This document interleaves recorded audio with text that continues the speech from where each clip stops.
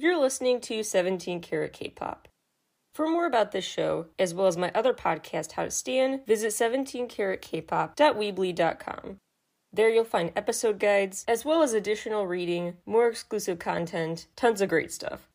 And never miss an update, an album review, interview, etc. by subscribing to the free newsletter, howtostan.substack.com. You could also become a paying subscriber on Substack, and that means you're supporting an independent creator and become part of a community, howtostan.substack.com. Enjoy the show!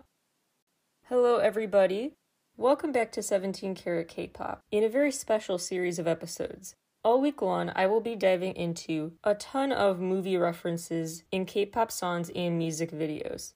Movies that have inspired K-pop stars or are rumored to have inspired them. All things the K-pop cinema connection. Without further ado, let's dive right into it. The first movie we have to talk about today, The Grand Budapest Hotel. It's a comedy / kind of a drama from 2014. With a huge star-studded cast, and it takes place in a fake country, Zubrowka. Mostly, this has inspired K-pop videos for aesthetics, not plot.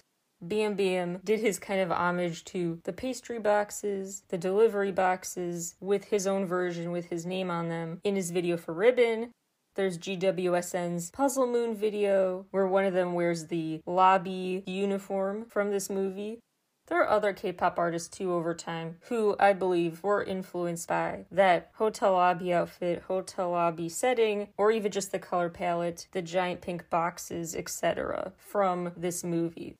And K-pop videos also do seem to take some influence in use of props as motifs, meticulously choosing wardrobes based on character traits, and using color to tell the story. Like in this movie, as the war gets closer, the color scheme gets grayer and darker. The story is starring this guy Zero in 1932, who works in a hotel lobby in this big hotel. There's this guy, Monsieur Gustave H., who seduces older women as like his hobby. In wealthy people. He exploits people. He's a greedy, unlikable dude. And he has that attitude of, yes, I know I'm a jerk, so what? One of the people he messed with was Madame D, an 84-year-old. The core of the plot centers around Boy with Apple, the name of a famous Renaissance painting made up just for this movie. Actually, they did commission a painter for it just for this movie. And that painting is so big because it is the subject of a lot of fighting about who gets it in the will. Greedy Gustave is naturally suspect number 1 after the Madame dies. So he gets arrested, befriends the gang members in prison who help him come up with an escape plan that Zero helps him out with by basically delivering pastries to the prison, and inside the pastries are tools they can use to dig out of there. I didn't say the story made sense. Zero is committed to helping Gustave and being his partner in this effort to prove his innocence, that he didn't kill the Madame. They team up with other concierge people too. They call themselves the Society of the Crossed Keys. The plot thickens, of course, not only because it escalated quickly and the hotel turned into this military headquarters, but also because they find out the Madame had 2 wills. A second one that would only take effect and mean anything if she was murdered. Again, I didn't say this plot made sense. So they are trying to figure out where the secret will is. Maybe thinking, hey, this will help prove his innocence, not focusing on this will where Boy with Apple was set to go to him. Because that's the biggest reason they think Gustave did away with her, to get that famous painting. The pastry motif is back because this girl Agatha tries to smuggle the painting out, but she's caught, shot at, and her and Zero get away by basically hanging off a balcony and then falling below into a van full of pastries. Eventually they find out the second will is in the back of the painting, and on the back they see that everything goes to Gustave. So her second will actually kind of made him more culpable, it seems, more likely to have killed her, because he was going to get even more money and stuff after she died. But despite the possible nefarious activity, it seems like whatever now, water under the bridge. Maybe because of the way he befriended people in prison. He has connections now. Gustave becomes the new owner of this hotel, inherits a ton of money, and Zero and Agatha get married. Although their appeasement to the selfish dude, Gustave, does not pay off because their honeymoon plans, their life plans overall, get messed with when the soldiers that Gustave is technically in charge of get away with destroying Zero's refugee documents. There's yet another fight. Gustave ends up shot and killed. So now Zero inherits all the money and power. But he still can't live a happy, satisfied, fulfilled life because Agatha ends up dying. She's not shot, she actually had pneumonia, as did their infant son, so he's alone. You spent the movie groveling at someone else's service, thinking it would help your proximity to power and wealth eventually. It did help, but at what cost? This is just one interpretation. The director actually has said it should be up to interpretation, specifically staying tight-lipped about what you're supposed to focus on. But of course it brings up questions about oppression, corruption, people using each other, turning on each other, guilt and innocence, which is why I think it has had such a big impact on video after video from musicians because those are all very timeless themes to explore. The next two we're going to talk about pretty quickly. One is the movie Le Boom, which brings to mind the K-pop group Le Boom. And it's actually a French movie. It's this rom-com from the 80s about a high school student. The title also translates to The Party. It's kind of a coming-of-age party, and she's upset her parents won't let her go to the Boom. So that's one storyline, is young love. The second storyline is her parents' marriage troubles. There was a sequel out in 1982 where Vic, the main girl, meets someone and has another coming-of-age moment, shall we say. And her parents actually end up back together happy. And her great-grandma is even thinking about marriage. Kind of a nice, refreshing twist on a sequel. Relationships of characters who are happy before deteriorate. But these guys get back together, so... Next I want to talk about Chungking Express. Named after the Chungking Mansions in Hong Kong, and Express referring to Midnight Express, a food stand in central Hong Kong. This is a rom-com, but also a crime story from 1994. It's one of those that got a lot of praise for its aesthetics, not for its narrative. So it's for cinema buffs to just immerse themselves in watching, not for the plot, just for aesthetics, the visual of it all. I bring this up because it has been cited, rumored to be an influence on the video for Bittersweet by Mingyu, Wanwoo, and Lee Hai. The way the camera work is, the slow motion technique is comparable. There are two main stories. The story in part one is about this dude who gets dumped on April Fool's Day by a girl named May, which is kind of accidentally funny. And this whole symbolic gesture is him buying pineapples every day. He buys a tin of pineapples every day that expires in May because May loved pineapple and it's his routine tribute to her. He cannot get over her. But some film scholars would argue it represents something deeper about the need for physical tokens to remember people in places that mean a lot to us. It's kind of a replacement for actual physical presences and ability to still have them physically in your life. At least you can physically have an object in your life instead. There's also a separate story involving a drug ring. I don't know.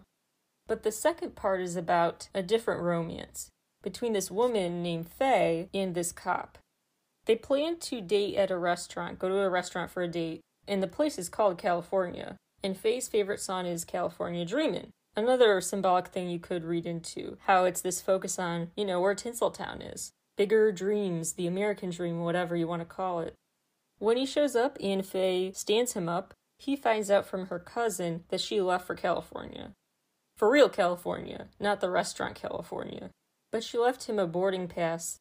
This guy ends up buying that snack bar they'd planned to meet at, so flash forward to the grand opening of his version of the place that Faye attends. He hands over this DIY boarding pass she wrote out for him in what I guess was supposed to be a romantic gesture, and this is so corny, I can't with this. He hands back this DIY boarding pass at this meeting 1 year later. He asks for her to write up a new pass, and she does, asks where the destination should be, and he says, "Wherever you will take me." Come on. But there are some aesthetic and editorial camera work decisions that are much less corny and add to the drama too. and the connections you could make to music videos. Like how the monologues, focusing on one character at a time, is a big part of story progression. How a soundtrack shapes a scene as it unfolds. This movie's actually credited with really helping bring dream pop to Hong Kong, like the Cranberries and stuff. This was also big for Candy Lo, really helped her music career there too. So using music and visuals to tell a story in a compelling way is the bottom line. The director apparently also took inspiration from Haruki Murakami, who I did a whole episode about, so I like that. There actually is another deep symbolic aspect of this story, which is the references to 0.01 centimeters, and how that's kind of the distance they say between people in busy city streets. So this is referring to the sense of loneliness that can somehow envelope you in a crowd where you are just 0.01 centimeters away from other people.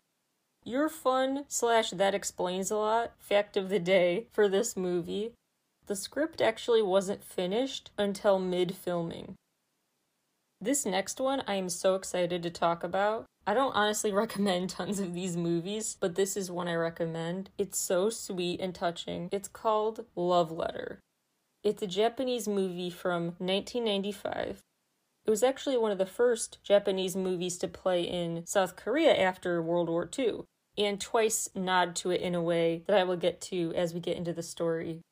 There's this girl, Hiroko Watanabe, who lost her fiancé, Itsuki, in a mountain climbing accident.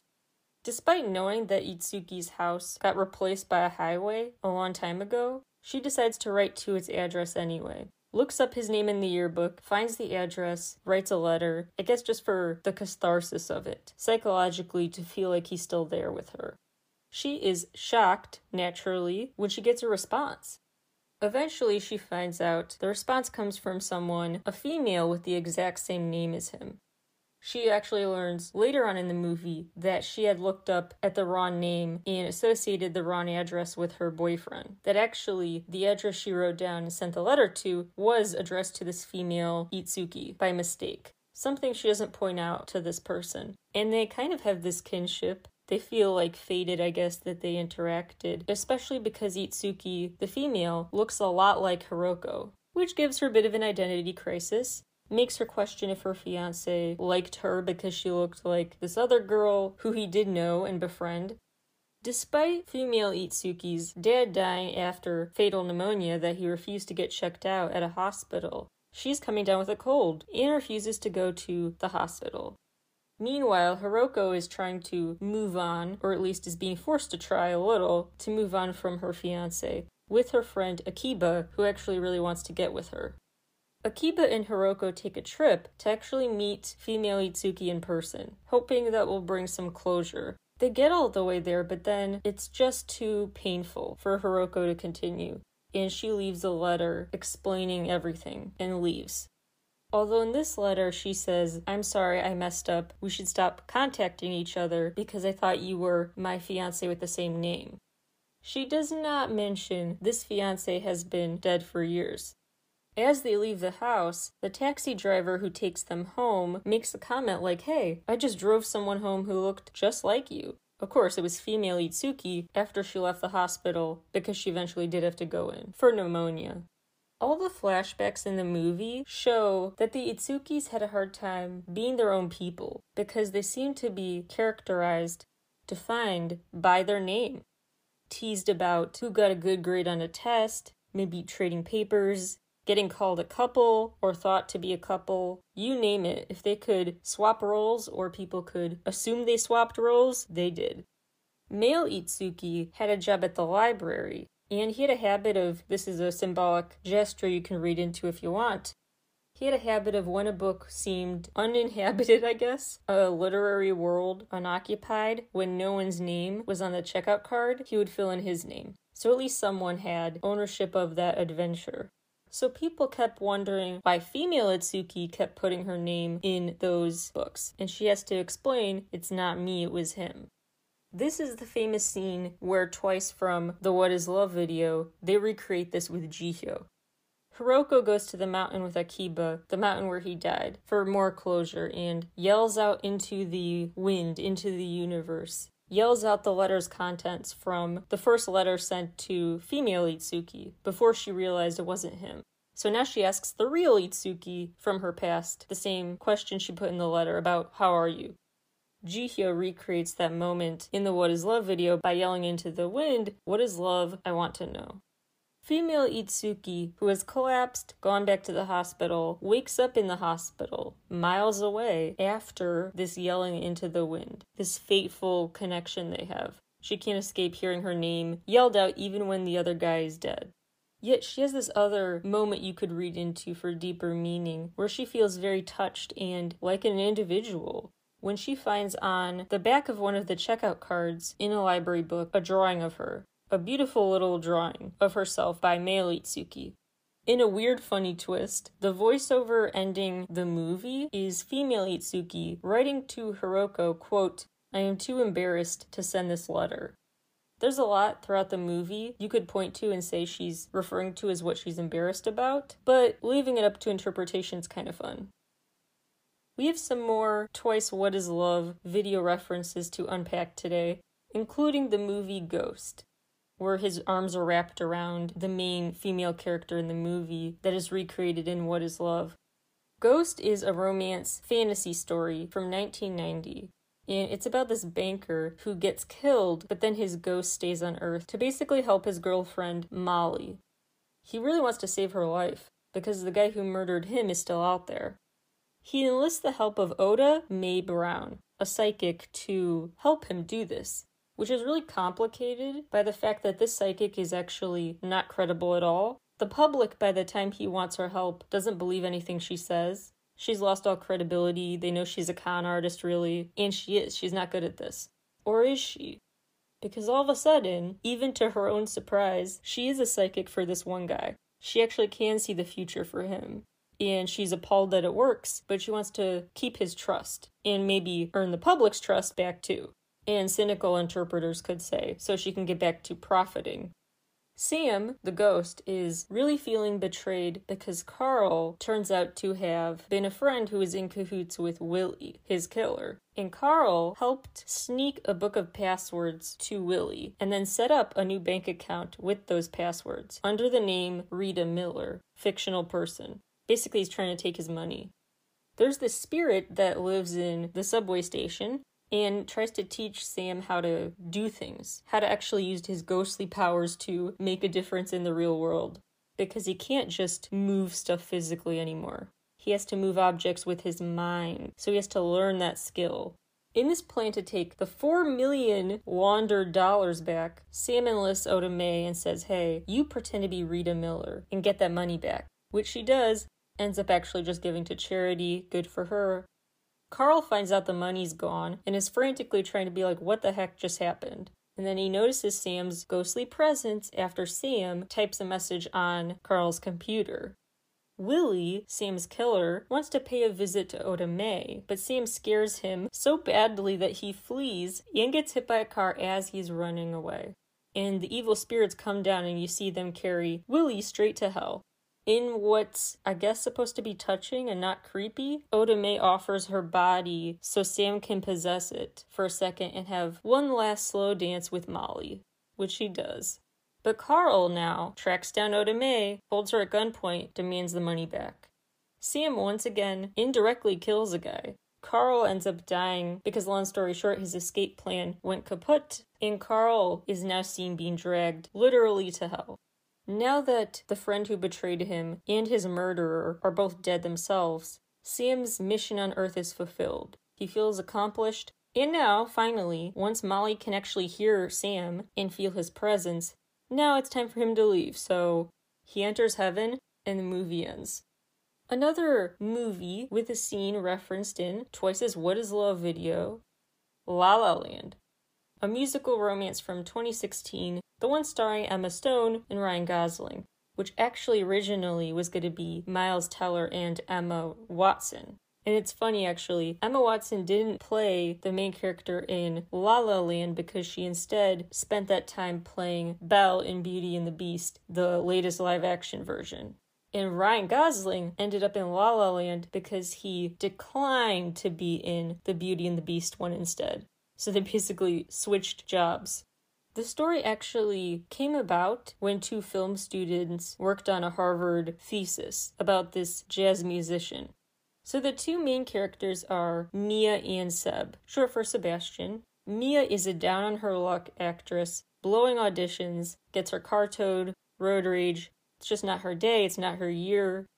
She actually, just to twist the knife more, she gets to work on the Warner Brothers lot as a barista. And then there's Seb, who's a jazz pianist, and he dreams of opening his own jazz bar someday. Mia enters the bar he works at, the restaurant, is entranced by his piano playing, his jazz improv, and witnesses him getting fired by his boss for doing so, for being creative, because he was told to strictly, at this time of year, stick to Christmas music. Mia runs over to him to compliment his performance anyway. He kind of just brushes her off and moves on. But then they fatefully happen to keep crossing paths and decide to date. At this point, Seb has gotten a new job, which he doesn't like as much. It's not his real dream, working with an 80s pop cover band. This becomes a source of fights between them because Mia thinks he's giving up his true dream way too soon, and that he should be focused on and invested in really trying to bring this jazz bar dream to life. But instead, he's just doing this other gig. She thinks he's wasting potential and not fulfilling his true passion. She's disappointed in him. She took a risk and set up a one-woman show. Mia continues to have the worst luck, and Seb bails on her on opening night. He said, "Oh, last-minute photo shoot I forgot about." What the heck? The play also flops because it's just a small reception that doesn't really respond well. It's kind of just lackluster, not the breakthrough she wanted. Or so she thinks, as she sadly moves back home to Nevada. But then, a casting director calls Seb, trying to get in touch with Mia, saying he saw her one-woman show and he wants to offer her a big movie role. Seb drives all the way to Nevada to tell her in person and encourage her to go, which she does. I probably would too, but I would still be really ticked off at Seb for missing my show. I don't know if I would forgive and forget so quickly to just jump on his advice, but whatever. One moment you could read into, if you want to get your sociology/film scholar hat on, is that in this audition, all that is asked of Mia is to tell a story. And she does. She talks about her aunt, inspiring her to pursue being an actress and follow in her footsteps. So all she needed to succeed was someone taking a chance on her and opening the floor and letting her creativity do its thing. She just had to be herself, basically, in the most corny takeaway from this. Seb and Mia actually go their separate ways, pursue their different dreams, and both say they'll always love each other, but they're not together.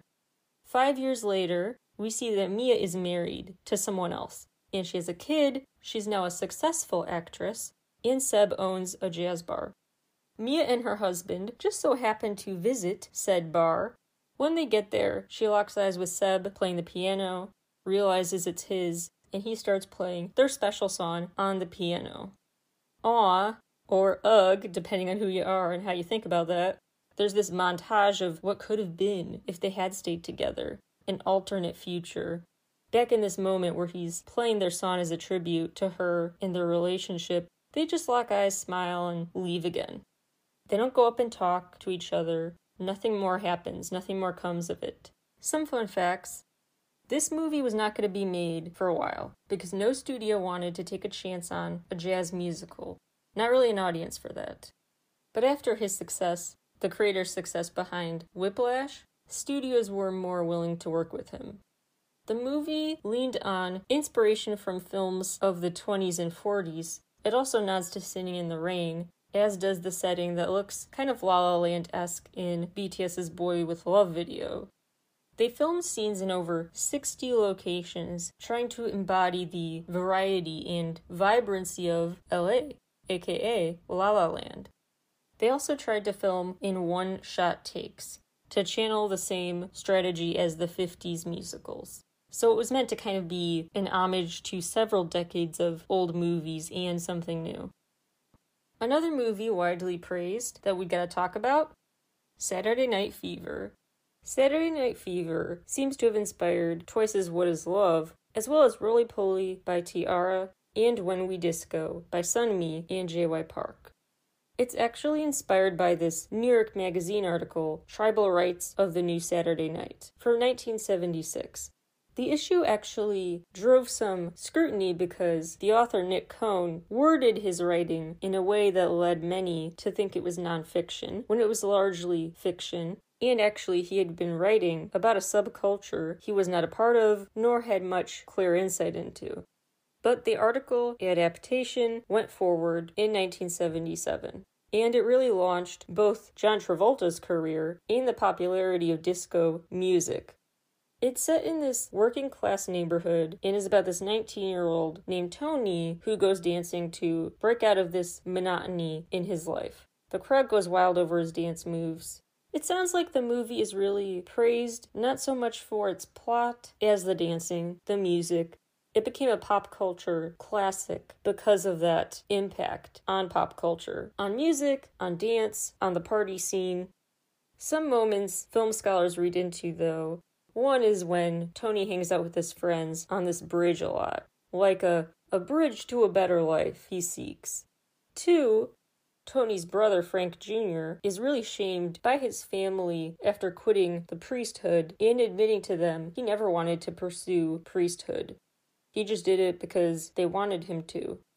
And so Frank Jr. warns Tony, don't do what I did, keep on dancing, do what makes you truly happy, not your family, just you. 3, when Tony wins this dance contest, he thinks this Puerto Rican couple danced way better, deserved the award, and didn't because of racism. Implicit or not, he thinks they deserved it, and he hands them the trophy and prize money. Another big moment, the movie takes a dark turn when this guy Gus ends up hospitalized after a gang beats him up. And later it turns out Gus may have identified the wrong gang. A realization that doesn't dawn on him before people in his corner seek revenge and crash the dude's car. The movie ends kind of blah, where Tony and his partner Stephanie decide to just stay friends. Some fun facts. Cohn himself actually did write a screenplay version of his article, but after one draft, he was fired. They made that cool lit-up dance floor effect in a DIY way with tinfoil and Christmas lights involved. So if someone's like, hey, it's March, take down your Christmas stuff, just say, I'm not celebrating Christmas. These lights are to pay homage to Saturday Night Fever. And to avoid crowds of fans showing up, the crew created fake call sheets, so super fans got the wrong info. Speaking of movies that had a huge impact on pop culture in more than just the realm of cinema, the Rocky Horror Picture Show was based on the stage musical from 1973. This story is set in 1974. It's a musical comedy horror that pays homage to B-movies from the 30s to the 60s and sci-fi films. So it really is like a loving tribute to those B-movies and also kind of a satirizing of them. Just really taking the super ludicrous elements of those B-movies and blowing them up even bigger. Just laying it on thick, the exaggerated everything. It was such a tribute, actually, that they even used some props from the classic movies. Like the dummy is the same one used in The Revenge of Frankenstein. It's interesting, though, the costume designer had never seen a horror movie before signing on. She just helped channel this glam rock look that took off. And the quirkiness of how this turned out was exacerbated by the fact when this was just a stage musical, the actors did their own makeup. The film, though, got David Bowie's makeup artist, one of them. The film really took on a life of its own, thanks to the fans.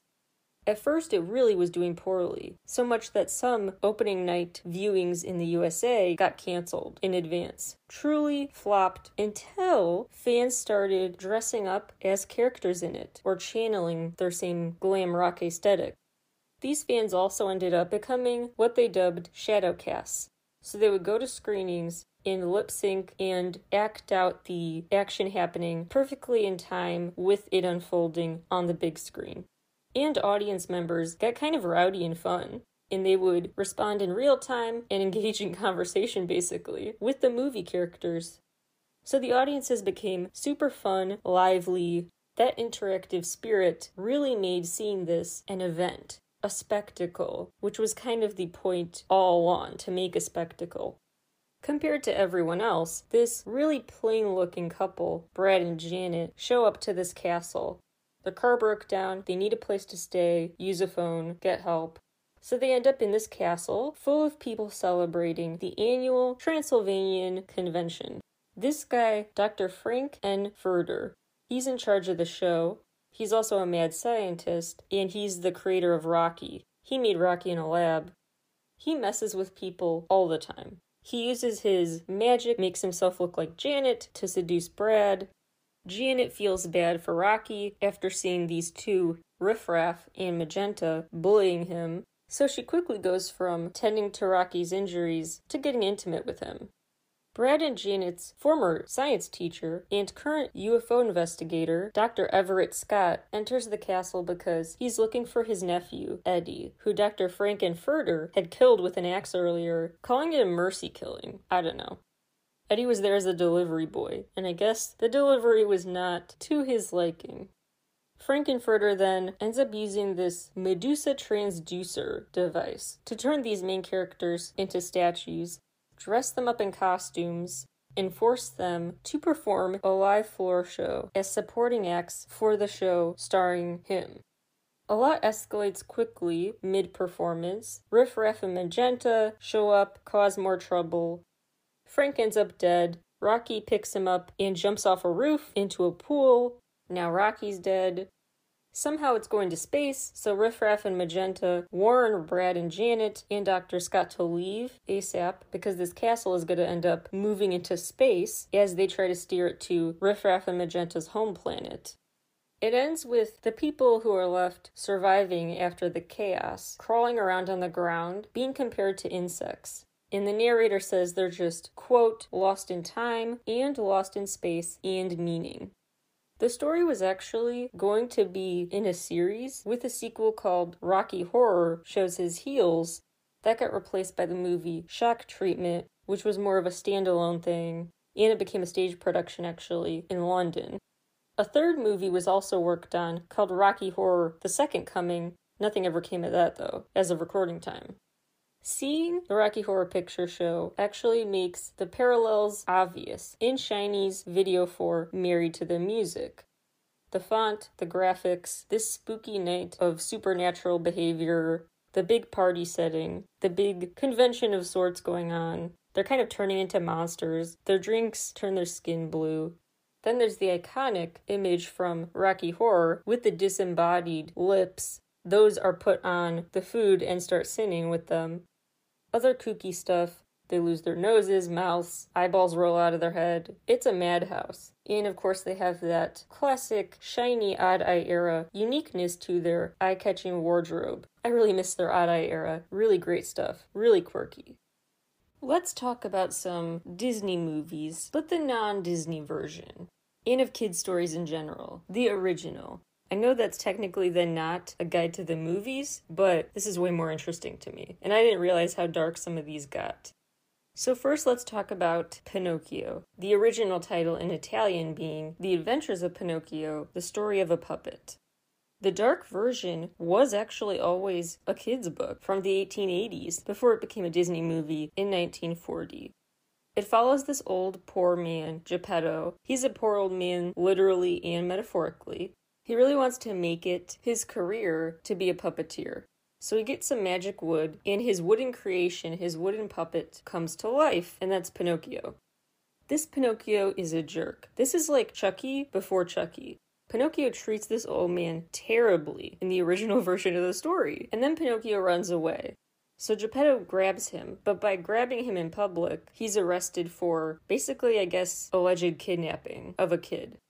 While Geppetto is in custody, Pinocchio goes home to what he thought was an empty house and finds the famous talking cricket, his conscience, talking to him, saying, "You need to stop treating that old man so terribly." Pinocchio doesn't care and kills the cricket. This Pinocchio also really gets in with the wrong crowd, Fox and Cat, bad influences on him, and they team up actually against him to steal money he was supposed to spend on Geppetto. So Fox and Cat, okay, really disturbing detail ahead.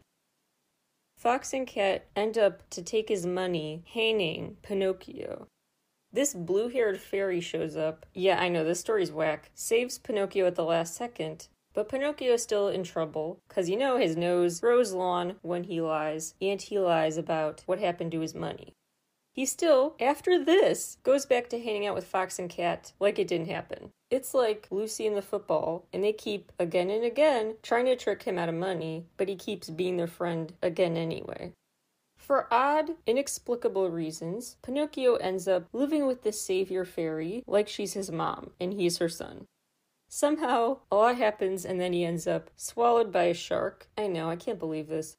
And guess who else is just chilling in one piece in the shark's stomach? Geppetto. As his reward for rescuing Geppetto, evidently, taking him home to safety, and then agreeing he's going to start taking better care of him, the fairy turns Pinocchio into a real boy. The author's original goal was to end the story with the hanging scene. None of the whale stuff, none of the other weird twists and turns, ending with the hanging scene, for the moral of the story being, look after your elders, as well as, I guess, don't trust people too easily, don't tell lies, I don't know. Pinocchio's death was meant to be impactful on kids, but this character, this evil character, was so beloved, the author had to write more per their demands.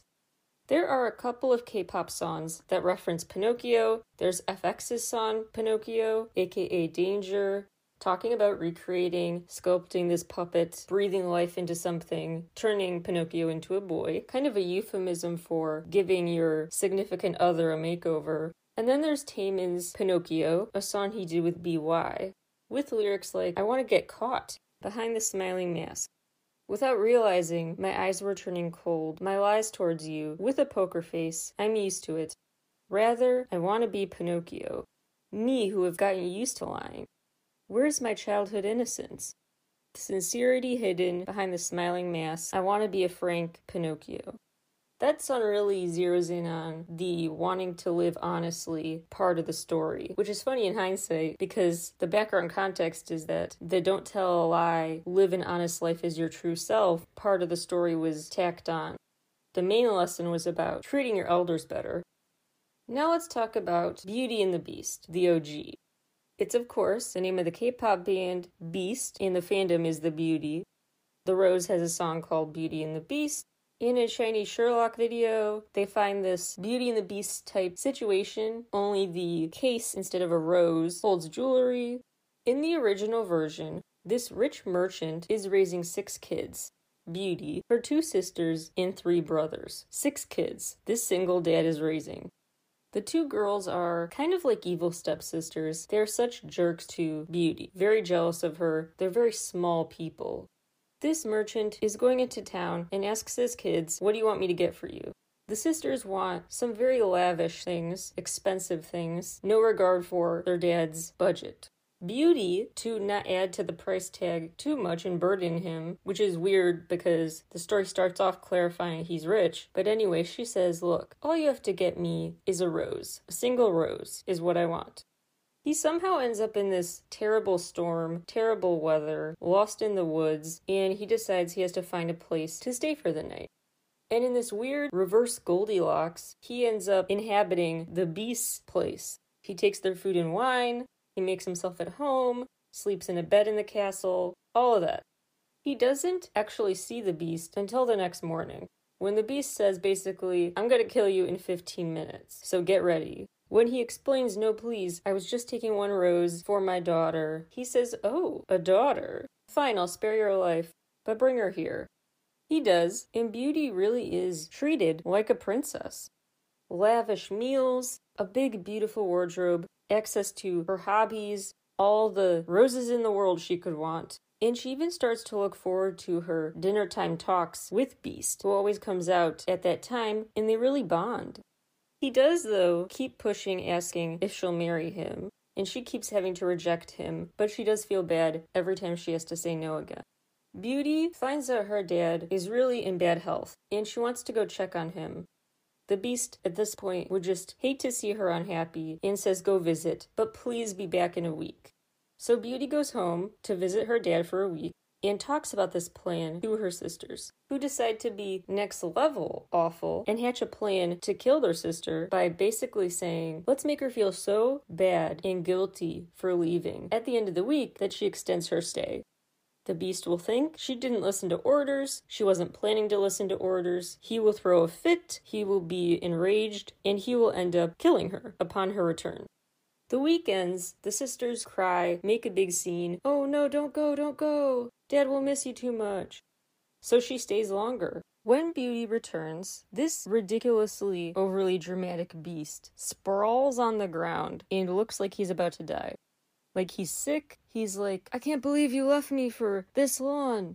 And basically guilts her into saying she will finally marry him. So messed up. But it worked. So both him and the sisters were manipulative, awful stuff. The curse is broken though, and the Beast becomes this handsome prince that he was before the curse. Some fairy makes her presence known in the castle and sentences Beauty's sisters to a life of being statues as punishment for their envy and their evil plan. So she gets to be with the guy and her sisters get comeuppance, but the Beast's behavior is just like, cool, that's why you got married. In the episodes ATEEZ's Wonderland and ATEEZ's Return, I talk extensively about Alice in Wonderland. And the ways I see Alice in Wonderland, it's all my theorizing, not confirmed, but my way of viewing what ATEEZ's story is all about. I do think they were influenced by Alice in Wonderland, and I go into the reasons in the ATEEZ specific episodes of the show. I also have a Wonderland episode of How to Stan that will be coming out at some point, so I won't dwell on this too much right now, but I will say that it is heavily influential in K-pop video aesthetics. First of all, there's the whole Boyfriend Bounce music video and the Boyfriend in Wonderland album. A whole era for giant teacups, the famous tea party, Mad Hatter outfits, painting the roses red, giant books, disproportionate sizes, changing views of what's really going on. The pocket watch, the famous rabbit. For some reason, they actually fall down the rabbit hole at the end of the video, so that begs the question, was real life for them Wonderland, and the real world for us is their version of Topsy-Turvy? It's also thought to have influenced EXO's Love Me Right video, when Xiumin wakes up in that grassy area, like Alice did wake up from her wild dreams. And Shaniel really did look like if Mad Hatter went to Clone High. Like modern day Mad Hatter high school student vibes from his outfit. With ATEEZ, in those ATEEZ specific episodes, I emphasize their symbolism with a clock, a watch, etc., a sense of being trapped in youth. They literally have a song called Wonderland. At one point they crawl through this hole in the wall.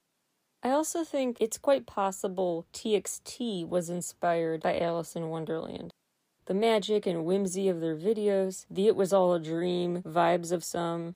They fall off a cloud, made me think of falling down the rabbit hole, metaphorically. They paint roses as well. Butterflies, watches, clocks, the symbols are there. Red Velvet, I believe, has been inspired by some of the Funhouse-esque oddities of Wonderland as well. Wendy's dress definitely had big Alice vibes in the set of teaser videos for one of their comebacks. Then there's CLC's fandom. Cheshire makes me think of the Cheshire Cat, you never know. And then, of course, Goo Goo Dan's Goo Goo Dan theater production of Wonderland turned into like a play for their debut, The Little Mermaid. Yeah, so if there's some sort of influence and you just can't pinpoint it on a K-pop video aesthetic, a safe bet is a touch of Wonderland. Thanks so much for tuning in, and I will see you all next time for more movie talk. Bye everyone.